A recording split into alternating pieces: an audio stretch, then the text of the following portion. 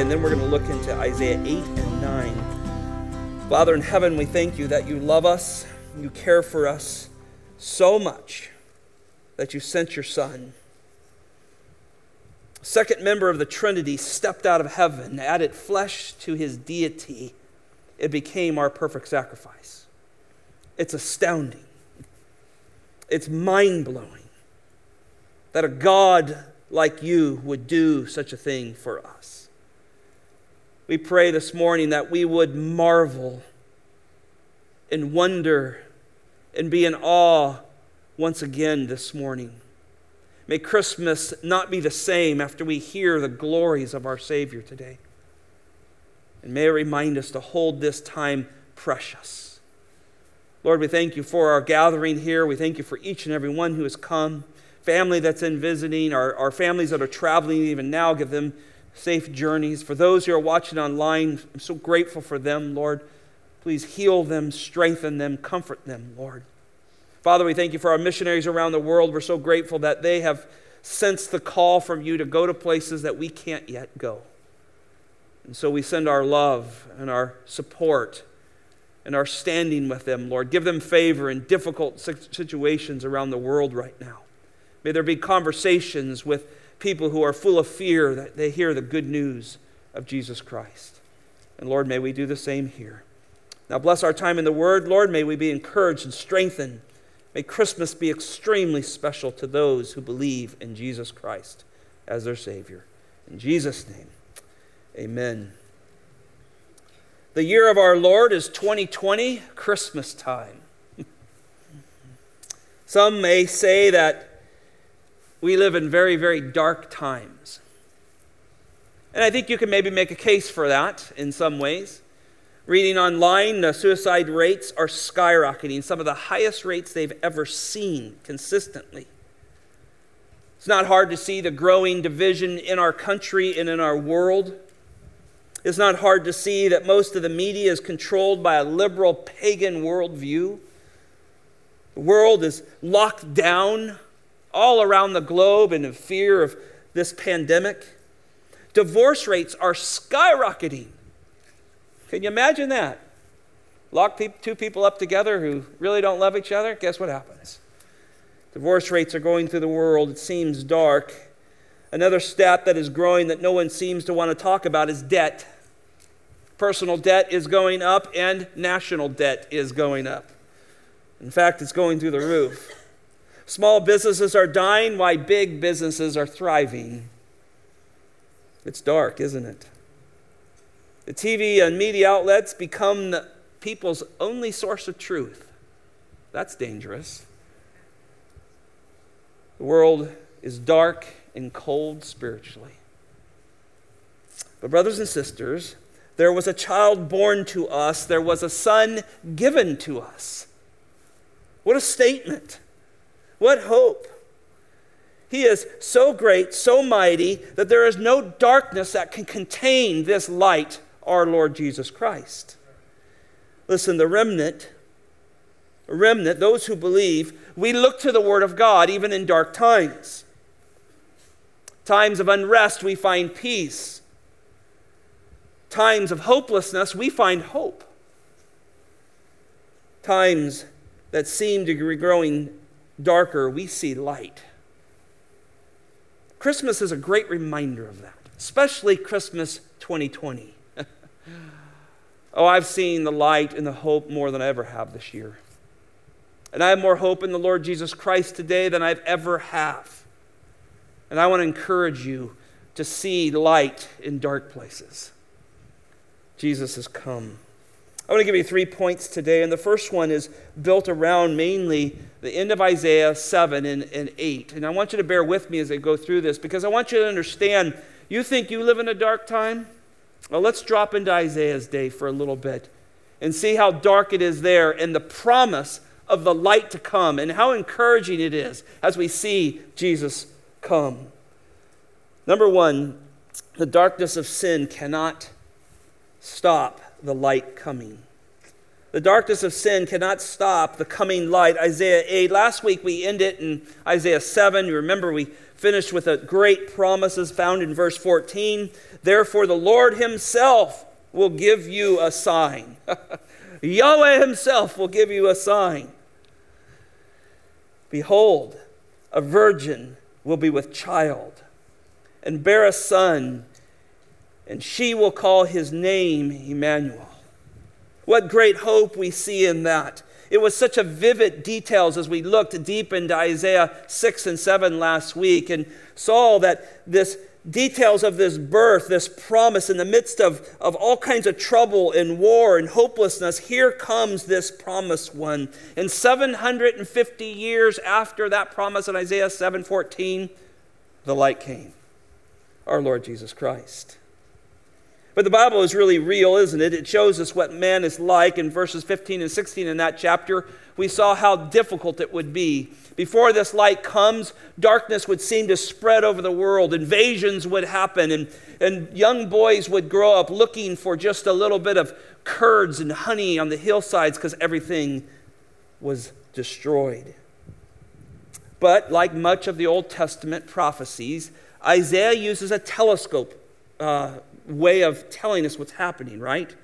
And there, maybe binoculars are a better idea. If you look, you can see things close, but you can also see things farther and even farther away. And Isaiah does such a great job at doing this to help us understand this light and how extensive this light is. Listen, we don't want to leave the light of Jesus Christ just to the manger. In fact, let me go a little further. We don't want to leave the light of the Lord Jesus Christ just to the cross. The Bible takes us to the light, to the eternal, forever kingdom of God. That's how precious this text is. And we begin to explore these things. Just to wrap up chapter 7 and give you an idea of the context, because here all of a sudden, after this great prophecy that's given in chapter 7, verse 14, reality drops back in. What's happening in the nation? Verse 17 through 25 describe extremely bad news for Ahaz. King Ahaz had foolishly sold the gold and silver of the temple to try to get the Assyrians to protect them from Syria and the northern tribes of Israel. Well, this all backfired, and his little clever scheme ended up finding him in trouble. And history tells us that the Assyrians not only wiped out the northern tribes, they came down and caused great trouble for them. And many people died even in the southern tribes as well. And eventually they were led into captivity through Babylon. But Ahaz had tried to work a deal. He didn't trust God. God said, stay still, stay home, rest. I'll take care of this. Put your trust in me, Isaiah was telling Ahaz. But instead, he decided to choose human wisdom and human power over the word of God. Ooh, that's a problem, isn't it? We are finite, aren't we? He is infinite. And think about that in your laps right now. Many of you hold a Bible in your lap of the infinite wisdom of God, and yet we will search the finite wisdom of man. And this is exactly what happens to Ahaz. And in the end, the result is sin and death and destruction, and people are walking around the hillsides trying to find a curd or a little bit of honey because everything else is destroyed. That's what sin does. The wages of sin is death. It is always death. It kills, destroys, and leaves penniless. That's what it does. And so we find that God would even summon. These verses are fascinating. I don't have too much time to camp here, but you'll notice in these verses the Lord whistles for the flies of Egypt. Well, what does that mean? Well, there he says, not only am I going to send the Assyrians from the north, I'm calling the Egyptians from the south. I'm going to crush you in between. Isn't that interesting? God would use godless pagan countries to discipline his children. He's right in everything he does. And so instead of trusting God, staying home, finding the protection and solace in the God of Israel, instead they're found nothing but livestock trying to graze among thorns and thistles. It's a bleak picture in 17. In chapter 8, here we find the prophecy continues where God assures King Ahaz, now listen to this, despite his rejection of God's word, that Judah would not be overthrown. Now, chapter 8 is a marvelous passage when you look at it, step back and look at it in whole. We'll take it apart just a little bit as we try to understand it. But it's a marvelous passage because God is telling Ahaz, despite your rejection of me, despite the condition of the nation, I have a seed in Judah, and I will not let it die. That seed is my son, and he's coming through that line. And so God protects this nation. And he promises in chapter 8, 1 through 9, that he will deal with wicked Syria and wicked northern Israel. This is just the pure grace of God. Notice in verse 1, he says, look, I want you to write this out on tablets in such a plain way that any person could understand it. The studied, the unstudied, doesn't matter. This is plain Jane. Put it out there, clear as you can be. And here's what they are to say. Swift to the spoil, the prey is coming quickly. That's the idea of the Hebrew word there. It's actually the name of his son. We'll see in a minute. Swift to the spoil. The prey is coming soon. See, he's warning and reminding Ahaz, I have this under control. You don't need to hire out. I'm going to take care of this. I'm going to judge their sin. Verse 2, you find two witnesses in it, Uriah and Zechariah.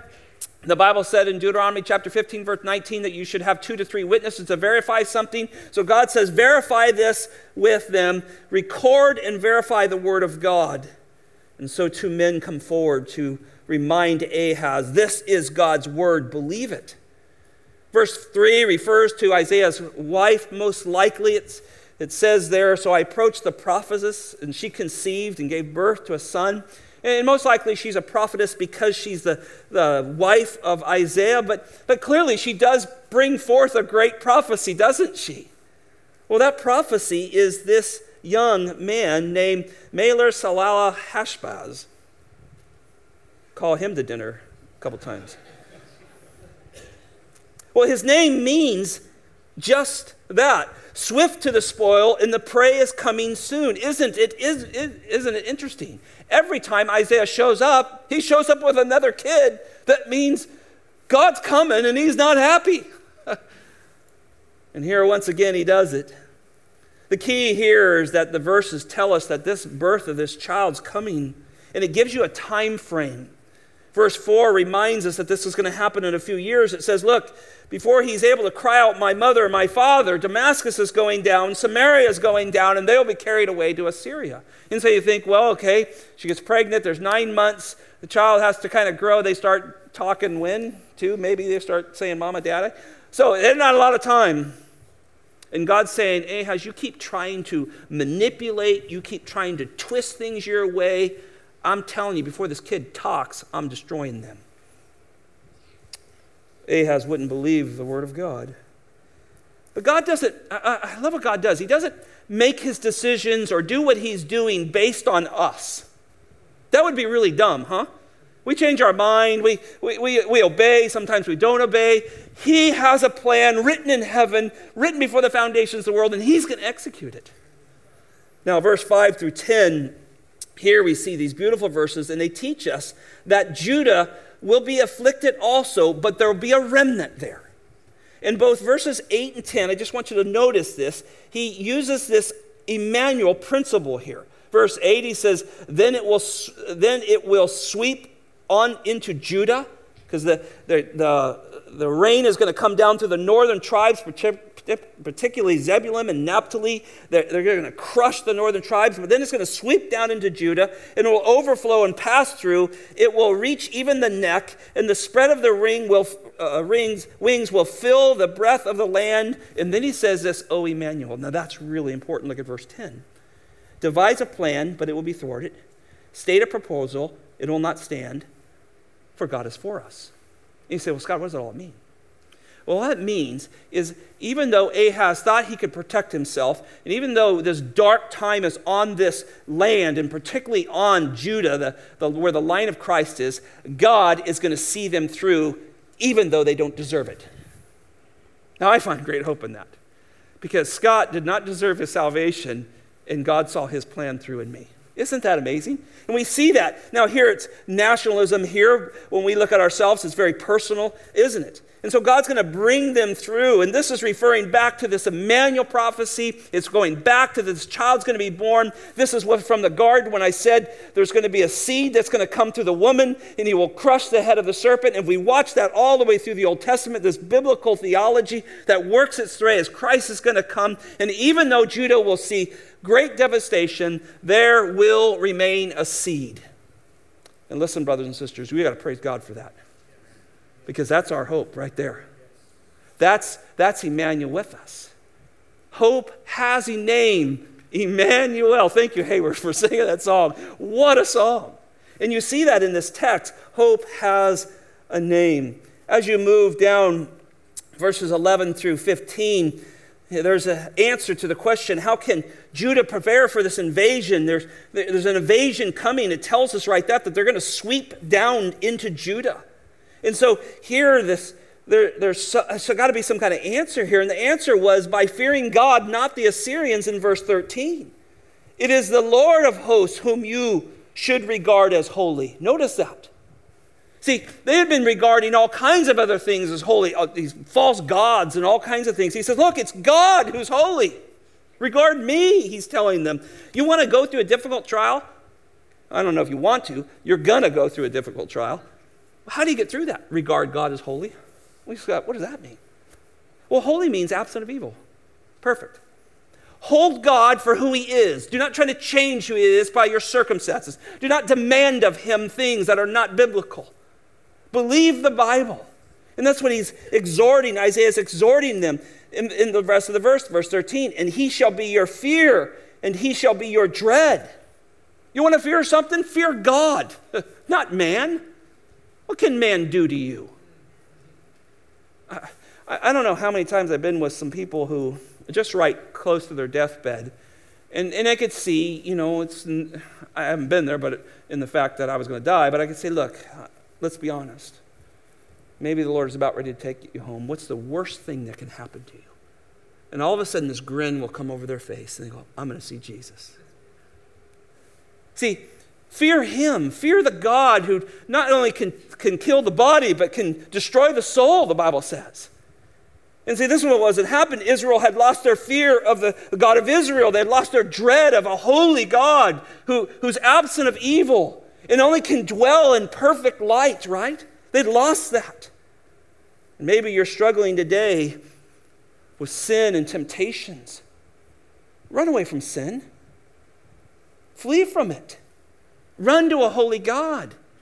There's only problems and destruction that comes when we dabble in sin. Verses 16 through 18, we see the nation is to wait patiently for the Lord. Well, how do you do that? Verse 16, bind up the testimony, seal the law among the disciples.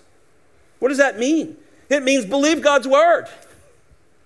Believe God's word. Look, we're headed into new times in America. And if the Christians don't believe God's word, there's going to be a lot of problems. Because we're the only ones toeing the line. Believe God's word. He promises never to desert us, never to leave us. He has a plan. He's laid it down from the foundations of the world. He will not be pushed off that plan. We must trust him. And here, so many years before the birth of Christ, Isaiah is asking Ahaz and the nation, believe the word of God. Look at verse 17. Here's another great promise. And another great way to wait on God. I will wait for the Lord who is hiding his face from the house of Jacob. I will even look eagerly for him. Have you ever been in a time in your life where you thought, man, where are you, Lord? I've been there. Probably be there again. Where are you, God? I need you now. Isaiah tells Ahaz and the nation, I will even look eagerly for him when I don't see him. See, a true Christian will cry out to God and say, I don't know where you're at, but I know you haven't left me. I'm going to keep looking. I'm going to try to confess sin and walk with you, God. Will you help me? Will you give me strength? I don't know how you're going to work this out and how the details are all going to come together, but I'm going to trust you. You know how far the nation was from that truth? Isn't that interesting? Why would Isaiah say that when the nations just totally abandoned the living God? Because there's a remnant there. God always has a remnant. He had a remnant in Israel. He has a remnant in the United States. People who will not leave the Word of God, will believe it with gracious and joyfully and not legalistic, but will hold to the Word of God because we know that is our authority. And I love this, that it reminds me to do that. Wait on the Lord, even when you can't see him. Verse 18 says, behold, I and the children whom the Lord has given me are for signs and wonders in Israel from the Lord of hosts who dwells on Mount Zion. It's as if Isaiah is saying, look at us, look at our own family, the message that our own family is carrying. Look at these signs and wonders God is doing in Israel through us. Now you go, what does that mean? Well, Isaiah shows up with his little boy, right, in chapter 7, puts his hand on him. And now he has another son. And at any moment, Ahaz could have said, off with his head. And Isaiah's saying, look at us, look at our family. Everybody's deserting the faith. Everyone's deserting the God of Israel. And we are standing here alone. We see the signs and wonders that God is doing. Do you see them? Do you see that by the word of the power of Christ, he holds all things in his hands, Hebrews chapter 1? Do you see that? Do you see that presidents and kings and rulers can't do what they want to do? It is all allowed by God. They are placed there by his divine providence. Do you believe that? See, Isaiah did. And he even brought his whole family. And I love this. He brings his boys into this. He brings his wife into this. This is who we are. He was a great testimony. Verses 19 through 20, we begin to see him ask the nation to start doing things. Look at verse 19. He says, when you say to you, consult the mediums and the spiritists who whisper and mutter, should not a people consult their God? Should they consult the dead on behalf of the living? If you're in trouble, shouldn't you look to a living God versus dead people? King Saul did this, right? Boy, God didn't forget this either, right? Remember, he covered himself and went and hid and went to a medium, went to a spiritist and asked for, to talk to Samuel. I mean, crazy stuff. God judged him for that. And this is how bad darkness crashes in on people. They'll go talk to dead people and not listen to the living God. You go, that's crazy. Well, it happens all the time. I'm sure somewhere in Norman you can find somebody to read your palm. Do something dumb like that. There's a living God. He has all things in his control. Search him. He has what we need. Look at verse 20. To the law, to the testimony. That's the word of God. If they do not speak according to this word, it is because they have no drawn. Now you go, well, what does that mean? Well, run to the word. If what they say does not match up with the word of God, don't believe them. Isn't that good counsel for today? Yeah, CNN, sorry. Or whoever else. See, what the Bible's teaching us is, do you have a biblical worldview? I think a problem in Christianity today, brothers and sisters, hear the little bit of rebuke here, is you don't know your Bible. And when you know your Bible, you go, that's not right. That's not right at all. And of course, we don't want to be legalistic and all of those things, but you go, I can't steer my family that way. I can't do that or this or believe in that. That's against God's word. Believe the word of God. And Isaiah, this wonderful prophet who had such a difficult ministry, him and Jeremiah, I mean, you just do not want to trade shoes with these guys. They got like nobody showing up for first service or second. It's a tough gig. And yet he says, look, my family's here. We're trusting in the word of God. We're seeking him even though we can't see him at times. That's where we're going. And nation, you should do the same. And church, we should do the same. You'll know where you survive these years to come if you don't seek him. 21 and 22, I just want to finish this because this is that understanding this darkness that's on the earth here. They will pass through the land hard-pressed and famished. And it will turn out that when they are hungry, they will be enraged, now listen to this, and curse their king and their God as they face upward. You can see that, right? Looking up, shaking your fist, right? You don't think people do that?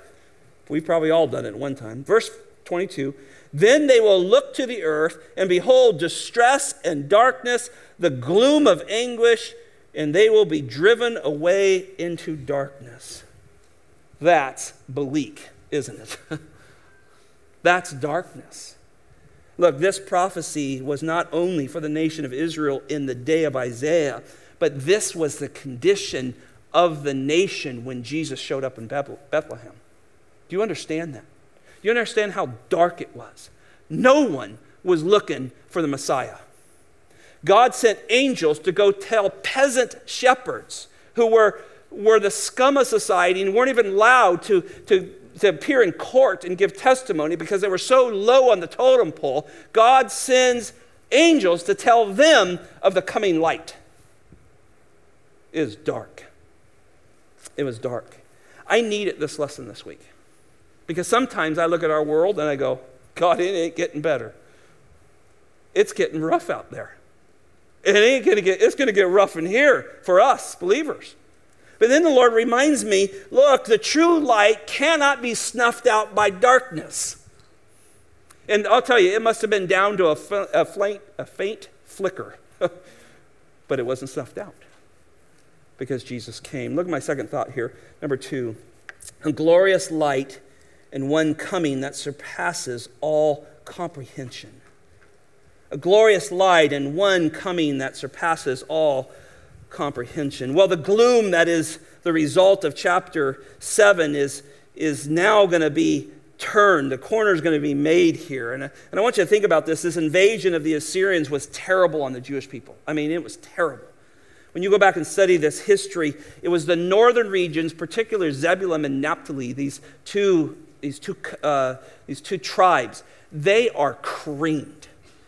I mean, that Assyrian war machine comes in and levels the place. These guys, there's not much left of them. And here we see this sweet promise of God. Look at verse 9. But there will be no more gloom for her who was in anguish.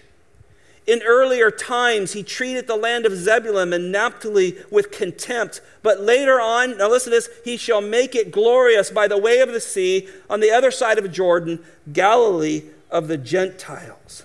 Well, the northern tribes suffered the greatest invasion, but guess where Jesus has his ministry?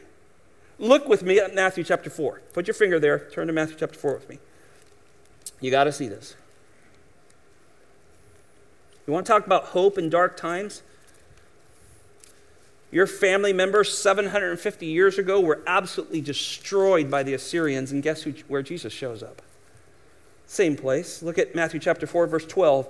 But when Jesus heard that John had been taken into custody, he withdrew into Galilee. There's a hint.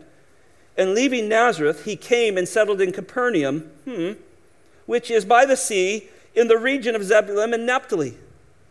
This was to fulfill what was spoken through Isaiah the prophet, that the land of Zebulun, the land of Naphtali, by the way of the sea, beyond the Jordan, Galilee of the Gentiles, the people who were sitting in darkness saw a great light. And those who were sitting in the land in the shadow of death, upon them a light dawned. And from that time on, Jesus began preaching, saying, repent, the kingdom of God is near. Now, isn't that fascinating? You think, I thought about these guys in Isaiah 8. Do you think it's bad there? Wait till you got to Jesus' time. You've not only been through the Assyrians, you've been through Babylonians, you've been through the Mede-Persians, then the Greeks came and they just destroyed you and burnt pig offerings on your altar. And then the Romans came and now they've conquered you. It's dark. Makes communism look like a beach day. This is tough, folks. This is tough. And yet, here's this great promise of God. And Isaiah, listen, Isaiah foresees this.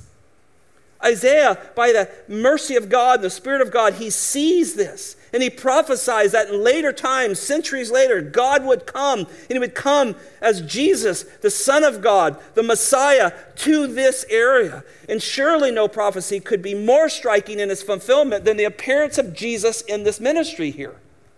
If you're here and you go, I don't know if I believe the Bible, how can that happen? It's so close of detail, 750 years later, perfectly fulfilled by the ministry of Jesus Christ. It's amazing. It gives you hope in the Word of God, doesn't it? Put your faith in the Word of God. Now, look at verse 2 with me. The people who walk in darkness will see a great light. Those who live in a dark land, the light will shine on them. Now, most of the Lord's ministry is spent in Galilee. When you study it, he only goes to Jerusalem a couple times. He doesn't leave the region very often. He's always in the Galilee area, which would take up the majority of Zebulun and Naphtali. Now, here's where Jesus did most of his ministry. Think about this. You want to talk about dark? You got people. The average lifespan of a male in Jesus' day was 42. You died of all kinds of problems. I mean, there wasn't penicillin. Jesus changed the lifespan of people. Think about some of the things he did. I jotted a few in my notes. Jesus healed the sick. In fact, that seems just a little bit trite the way I wrote that. The Bible actually says this: he healed all who came to him that day. I circled the word all. I wonder how many of that is. You think your clinic's good. I mean, think about this. He opens the eyes of the blind. They haven't seen from birth.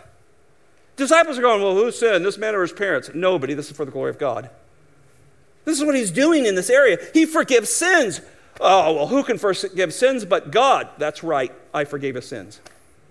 He just proven himself all the way through this region that was hit so hard in darkness. He cast out demons. He has the authority over the demonic world. He raises from the dead. It's here where he preaches his great messages. The Sermon on the Mount, as he looked over the Sea of Galilee, was right here where destruction hit the most. Probably the greatest sermon ever preached by the greatest preacher ever, the Sermon on the Mount, Matthew 5-7. Read it.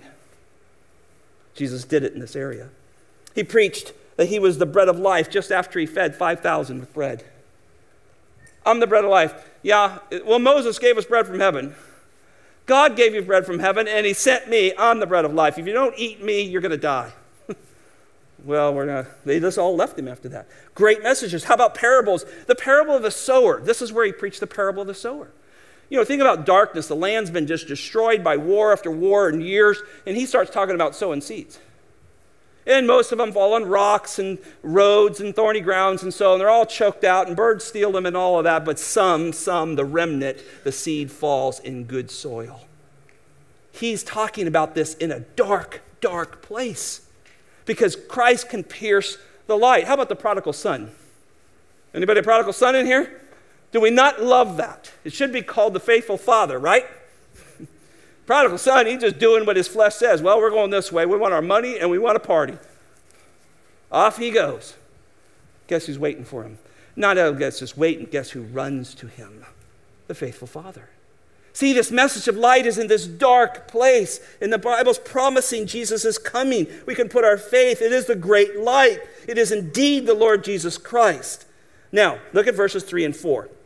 You shall multiply the nation. You shall increase their gladness. They will be glad in your presence, as with the gladness of harvest, as men rejoice when they divide the spoil. For you shall break the yoke of their burden and the staff on their shoulders, the rod of the oppressor, as at the battle of Midian. You go, well, Scott, what does that mean? Now, remember I talked about the binoculars, right? You know, I can go down here and I can see George, and then I can work my way back and see Jeff, and then I can go up and see Troy. Right? Well, this is what's happening here. This is a beautiful thing. The Bible is showing us all kinds of fulfillments. See, that's what I said earlier. We love Christmas. Well, we love the cross, and we love the second coming of the Lord Jesus Christ. And the Bible's teaching us all of these things. And so somewhere between verses 2 and 3, now Isaiah brings in what we call a great parenthesis. There's a parentheses here. This is where God is going to say, not only is this light coming to this dark place, Naphtali and Zebulun, but it's coming to the world. He's going to break all the oppression. There's a ruler coming that's going to change everything. And he ain't going to get 4 years in the office. He's getting forever. And he's starting to tell you this, isn't he? And so here Isaiah's prophecy leaps over centuries and even goes past our own day to a day when the nation of Israel will look back and say, that was the Messiah. The remnant of Israel will. Now, I've had the privilege through the years to see a few Jews come to know the Lord. One was a precious man. His name was Daniel, lived in the San Francisco Bay Area. When he came to know the Lord Jesus Christ, this is exactly what he said. He turned to his wife and said, we miss the Messiah. See, he had all this, he understood the Old Testament. He had studied the Old Testament. He knew who the Messiah was going to do and where he was going to go and what was going to happen. But they cram in together the first advent with the second advent. And so what happens is the Jews miss him and a lot of other people because guess what they want? They want a Jesus born who can give them everything they want. Prosperity gospel is running on that same line. Be careful of it. But here's the problem. Here's what happened. When you miss that you need a Savior, you combine prophecies. So Jesus did not come and stamp out the Romans and set up kingdom and put people on their right and their left and do everything and give them everything they wanted, so he must not be the Messiah. Because they shoved them together. And they shoved them together because they didn't need a Savior. They didn't see themselves as a sinner. And friend, you will reject Jesus too if you do not need a Savior. If you don't see the gravity of your sin, if you don't see the nature of sin, that its goal is death and destruction and separation, see how ugly sin is and beg God to save you. Oh, you may skip right over to. And Jesus is just, well, maybe if this works out, I better believe in this. See, that's what Isaiah's warning them in a way. He's saying, look, this light's coming, and he's going to restore, and he's going to be in this land of Zebulun and Naphtali, and he's going to do amazing things there. But that's not where it ends. There's something so great coming. He's going to take on the oppressors. He's going to take on slavery. He's going to do all kinds of things. And notice that it says right at the end of 4, the rod of their oppressor as the battle of Midian. Well, who's that? Who was in Midian? Gideon, thank you. What happened at Gideon? Well, God, we got all these thousands of guys. Let's go take on Midianites. Yeah, that's too many. Let's get rid of the ones that are scared. Remember that? All of them go home, a bunch go home. Let's take them down. Let's get a little drink of water and see who laughs and see who brings the water up to their face. Well, now we're down to 300 guys against hundreds of thousands of big guys. All right, that's a fair fight with God. Let's go up there. Let's surround this Midianite camp. And guess what? You guys are going to do anything but blow on horns and break your mom's dishes. That's it. I'm going to take care of the rest. They blow the horns, break the vase or the vase or whatever it was. And what happens? They turn on each other and slaughter one another. And God brings this back into this text because when you study Zechariah and some of the minor prophets, when it gets to this time in the future, he will turn them against each other the exact same way. Isn't that fascinating? 750 years before Christ's birth, it's laid out perfectly. Read your Bible. Believe your Bible. Now, so much fun stuff here. Got to move. 6 and 7. Now, actually 5. We've got to look at 5 real quick. Every boot of the booted warrior in the battle of Tormont, the coat rolled in blood will be for burning fuel for the fire. Now, this is a somewhat gruesome but beautiful depiction of worldwide peace here. The tools of warfare will be destroyed. They're going to use them for kindling because now the Prince of Peace is on the earth and no more is there need for that. So the F-34 33 or whatever there is now. We don't need him. The prince is here. And he's going to take care of sin. Now let's get to 6 and 7. Here we go. Christmas time. For a child will be born to us, and a son will be given to us. A child will be born to us, and a son will be given to us. What a remarkable picture here that God has given. For a child will be born to us, and a son will be given to us. So he who is from eternity past, think about this, the Son of God, part of the Godhead, the second member of the Godhead, he is going to be given to all those who believe. Now that's a particularly very important verb in there, isn't it? You don't select him, he's actually given to you. It's a gift. It's a gift. This is Christmas, isn't it? Right? We talk about gifts all the time. Well, here's this gift. He will be given to you. So here's this little baby in Bethlehem, born of the line of David, to a nation that is in darkness and in slavery. And here comes the Savior of the world. He's the Son that is given to this nation, and not only to the nation of Israel, but to all those who believe in him. It is a gift from God. And we need this perfect, infinite gift, don't we? We're so fallible, aren't we? We're so finite. We need this perfect gift. It'll be like a perfect atonement for Scott's sins, past, present, and future. What do you want for Christmas? How about your sins forgiven? I mean, think about it. We write songs like Just My Two Front Teeth. You go to hell with no teeth. We need the gospel. This is the Son given to us. It is a gift. God looked at us in our darkness, in our damnation, and where we're at and said, I'm sending my own Son. That is absolutely mind-blowing. This is why Paul used the word this morning, because I used it on Wednesday. I preached a sermon on this. Incarnational joy. Are you experiencing incarnational joy? I made it up. You won't find it in the dictionary. Incarnational joy this year? Incarnational joy is when you realize again afresh that Jesus stepped out of heaven, assumed flesh because he's God. He had to represent us. Steps out of heaven so that he could rescue Scott. He could rescue you from eternal damnation. And you go, I'm overwhelmed by that. That's incarnational joy. Do you got it? Do you have incarnational joy? Because all other joys will fail away. And that's what this is about. He gave us a son. A son must be given. But notice there's also a child must be born. I think this is fascinating. If Jesus does not take on flesh, he ain't going to die. Isn't that right? You ever try to kill God? Not easy. God is spirit, the Bible says, John 4:24. So he takes on flesh, now listen to this, so he can die for you. So a child must be born. He must come in an incredible, miraculous conception by the Holy Spirit. Luke chapter 1, verse 35, the Holy Spirit will come upon Mary. She goes, how can this be? I love that term. It will come upon her, and the Holy Child will be in her, this holy, absent from sin, because Joseph didn't have a role in it. He's set apart from the depravity of man. But this child must be born under the law, born of a woman, in order to adopt us. So Jesus becomes our representative. Jesus is your representative. When he hangs on the cross, when he's born in that manger, and when he stands in front of God interceding for us, he represents us because he was born of a man. Don't let anybody rob you from the deity or the humanity of the Lord Jesus Christ. Every religion in the world denies his deity. We hang on to his humanity as much as we hang on to his deity because he's our brother now. He's the one who represents us. He's one of us, but without sin. Oh, see how glorious this is. This is Christmas. That baby in the manger. That's the God-man come to rescue you. Do you look at Christmas that way?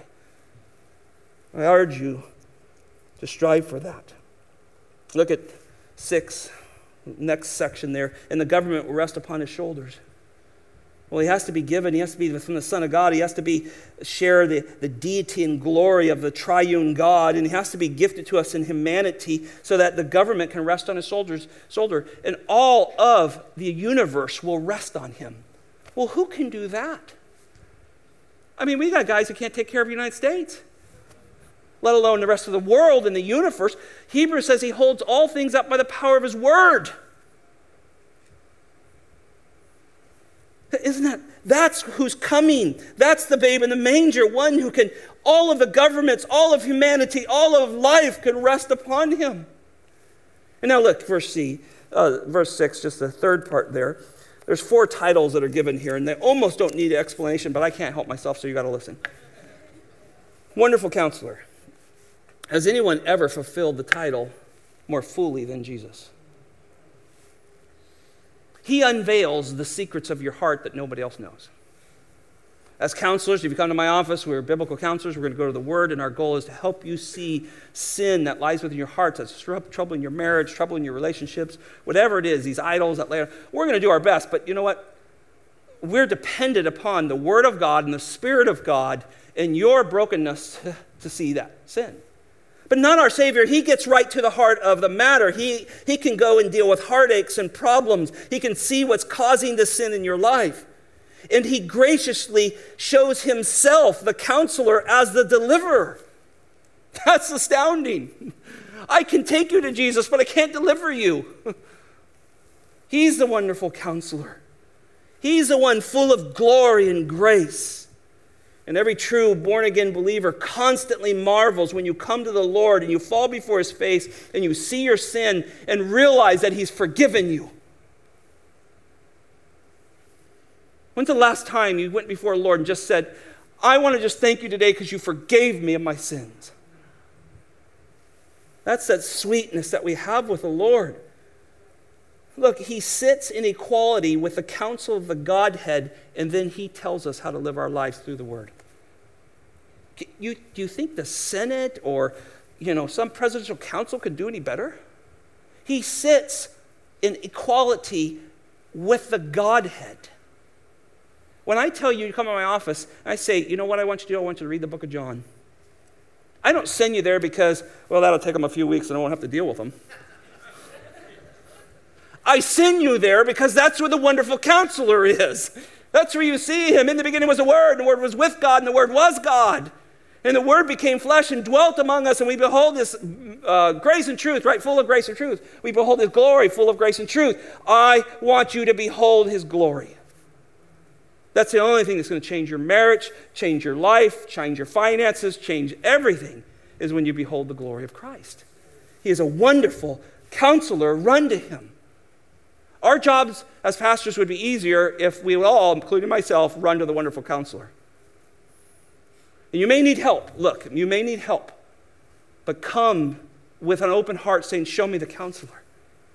Mighty God is the next statement. Wow, unquestionably divine title. Just an unquestionably divine title. If you don't believe me, chapter 10, verse 21, you can just turn over a page. The same Hebrew word is used speaking of the Father. But here it's speaking of the Son. So they share this mighty God title, don't they? And this verse tells us that the Messiah is mighty God, the God of all creation and glory, the Lord who reigns in heaven, the one worthy of all worship and praise. Can there be any more straightforward declaration of the deity of Christ than this? Mighty God. And yet all the religions of the world, well, he was a good man. He was sent by God in some way, but he's not God. And they all reject it. Eternal Father. My time is fleeting, so I have to hurry. Eternal Father. Well, this is the Messiah. This says the Messiah is the eternal Father. The idea in the Hebrew word here is that Jesus is the source and author of eternity. Oh, get your mind around that for a minute. He authored eternity. I don't know. It's mind-blowing, isn't it? He's the father of it. He holds it all control. He's the creator. It does not mean that Jesus himself is the person of the Father, but it's a reference to the fact that Jesus alone can give eternal life. He is the Father of eternity. It originated with him. In him was life. And life was the light of men. But as many as received him, to them he gave the right, power, life to become the children of God, even to those who believe in his name. So the phrase eternal Father can be translated Father of eternity. He's a Father of eternity. That's who our Lord is. It has the idea of a continual, always holding it together. So the one who existed always has come to earth to be your Savior. Prince of Peace. I just love that phrase. In a world where there's no peace, think about this. The Messiah is the Prince of Peace. He alone is the one who is able to bring peace between you and God. The Bible is very clear that before you're saved, you're at war with God. Ephesians chapter 2, read it yourself. You go, well, God, that's a little rough on my guest sitting here. Sorry. Sin has made us at war with God. Sin has put us in opposite camps. We fight against God. You go, well, I don't. I promise you, you do. When we start working through the Bible, you start going, yeah, I don't agree with that. I don't agree with that. We're at war with God. Till the Lord Jesus Christ comes and unveils himself to you, shows you who he is, shows you that he's the Messiah, shows you that he lived a perfect life, shows you that he is the only way to the Father. There is no other way. There's no other truth. There's no other life. No one can get to the Father except through him. And you put your faith in him by God's sovereign grace, and you start to see him as the Prince of Peace. And that reference is not only the time when he came, or our salvation, that's coming for the future. And guess what this old world will be at one day? At peace.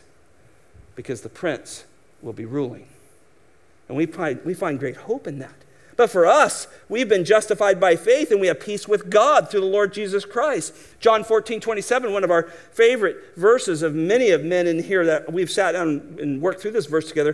Peace I leave with you, Jesus says. My peace I give to you, not as the world gives. The world can't give you peace. He gave us peace. Isn't that sweet? You can lay your head down tonight and say, I am not at war with God. God loves me. A lot of people, oh, God loves you. Ooh, be careful saying that. Because it only says that he has peace with those who believe in him. So, yes, God does generally love his creation, but he has a unique love for his believers. And he proves it because he gives them peace. They're not angst. They're not full of sorrow over, man, am I going to make it? Did I do enough? Maybe I better put a few more good works on the scale. No, we rest in Jesus Christ and then we live for him. That's what the peace, Prince of Peace, does for us. Well, one final thought, because I'm just going to get under the finish line here. Third, the birth of the eternal God, the light of the world.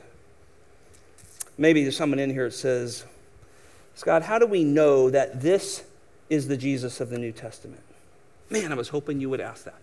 Look with me at Luke chapter 1. Actually, Matthew chapter 1. We've got to do this quick, so hurry.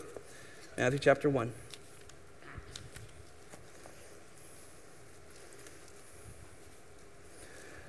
Joseph has fallen off into sleep. He's very disturbed. He's found out that his betrothed spouse, Mary, is pregnant, and it's not him. He's overwhelmed. He's considering these things in verse 20, and he seems to drift off because an angel appears to him in a dream. It says, Joseph, son of David, you're on the right line, that's good. Do not be afraid to take Mary as your wife. Don't fear the world. This is going to be bad. The family's not going to understand it. You're going to go to Bethlehem and no one's going to put you up because you got a pregnant wife out of wedlock and you're going to probably have birth in a stable. That's my account. Look at this. For the child who has been conceived in her is of the Holy Spirit. Whoa, wait a minute. That's supernatural. The Godhead is at work within your womb. This is something unique. She will bear a son, and you shall call his name Jesus, for he will, save his people. Who can save somebody? This has to be God. See, this is Isaiah. This is Isaiah, the mighty God, right? This is coming through the womb of Mary. And this is to fulfill the prophets spoken, and that he's right back, verse 22, to Isaiah 7 and Isaiah 9. Behold, there will be a virgin with a child, and she shall bear a son, and you shall call his name Emmanuel, because God's with us. God is with us. There's no way you can get around that this child is not God, just by his name alone. Go to Luke chapter 1. Hope somebody's going to read the Christmas story in your family this year. Luke 1, verse 31. And behold, you will conceive in your womb and bear a son, and you shall name him Jesus. He already told Joseph that he's going to save people. He will be great. Okay, here's some titles. Well, maybe, someone could be great. And he will be called the Son of the Most High. Well, that eliminated everybody else right there. Could have been talking about a great athlete or a great singer, but that eliminated everyone. This is coming from the Most High. That was such a sacred phrase of the Jews. This is his son. And the Lord will give him the throne of his father David, that's the Davidic covenant, and he will reign over the house of Jacob for a little while. Is anybody awake still? I know it's late and lunch is coming. How long? Forever. Well, wait a minute. That's exactly what Isaiah said. This is a forever king. This isn't a guy who's going to die off and then his son's going to take over and he's going to die and then his son's going to take over and he's going to die and die. This one lives forever. Revelations, he says, I was the one who was dead, but now I'm alive forever. Look with me farther. His kingdom will have no end. We just read about that in Isaiah. Mary said, this is just sweet. How can this be? I know. I understand. I'm only probably very young, but I understand this whole process. Parents, you can explain that later. Verse 35. The Holy Spirit will come upon you. This is what the angel says. The power of the Most High, there it is again, will overshadow you. And for this reason, all right, here's another separation. The child's holy. The child is absent of evil, absent of sin. Eliminate everyone but Jesus. See how this ties in together? Luke 2, the angels show up to the nobody shepherds. Kind of like them. Maybe they were more cowboys. This is a sign to you. You will find this babe, this holy one, in claws, lying in a manger. And of course, all of a sudden, all these angels show up, and glory to God in the highest, and on earth, peace among men with whom he is pleased. There's that peace. There's that glory. That's all what Isaiah was talking about. You can't find anyone else who figures this out. Who is this person? And so today, so many people wait for the Messiah. He's here, and he's dispersed the gloom, and he is for all of us. Genesis chapter 12:3, hitchhiking on the promise in the garden, God tells Abraham, there's a seed coming, and through your seed, he will be a blessing to all generations and all nations. It has always been his goal to not only rescue a remnant of his people, but rescue a remnant of Gentiles and make us all his people under his perfect rule someday. Hey, this is the hope that we have in the Lord Jesus Christ. Hey, what kind of Christmas are you going to have? You going to have incarnational joy this week? Kids, are you worrying about what you're going to get? I hope you get nice stuff. I really do. It's fun. It's a great thing we do for one another. But don't miss Jesus. Dads, heads of homes, might be a mom in here if it's a head of a home if you don't have a husband. Who's reading that story this year? Who's reminding the family of incarnational joy? Figure that out. Christmas is coming. Let's pray. Father, thank you for this time together. We rejoice in this passage. It is mind-boggling as we think about Isaiah. 750 years before Christ, he is described perfectly as the Son of God, equal to the whole Trinity, standing in glory. God, you say you would not share your glory with another, and yet here's your Son. You must be equal. There is no other way around it. And yet, this time of year lands us in a manger scene in Bethlehem, staring in the eyes of an infant that is a mighty God, a wonderful counselor, eternal Father, the Prince of Peace. Living a life under the law, born of a woman, living in this dark, dark, sinful world, but lived it perfectly so he could represent us for all time. He's our high priest. He's our Savior. He's our peacemaker. He is everything we need. And for us, Lord, it started in that manger. For you, Lord, you planned it from the foundations of the world. But for us, we see him in the manger. And Lord, we like those kings, would love to show up and bend our knee. And that's what we're doing here today, Lord. As we preach and sing, we bend our knee before the King of Kings, the Lord of Lords, ruler and reigner of all things, and all things to come. Our hope is in you, Jesus. In his name, amen. Will you stand with me and let me read you a closing benediction, and then we'll be dismissed. Listen to this, just some thoughts I penned down. Dear wonderful counselor, mighty God, eternal Father, Prince of Peace, may you cause your light to shine upon us, and may the glory and wonder of who you are cause us to be filled with incarnational joy.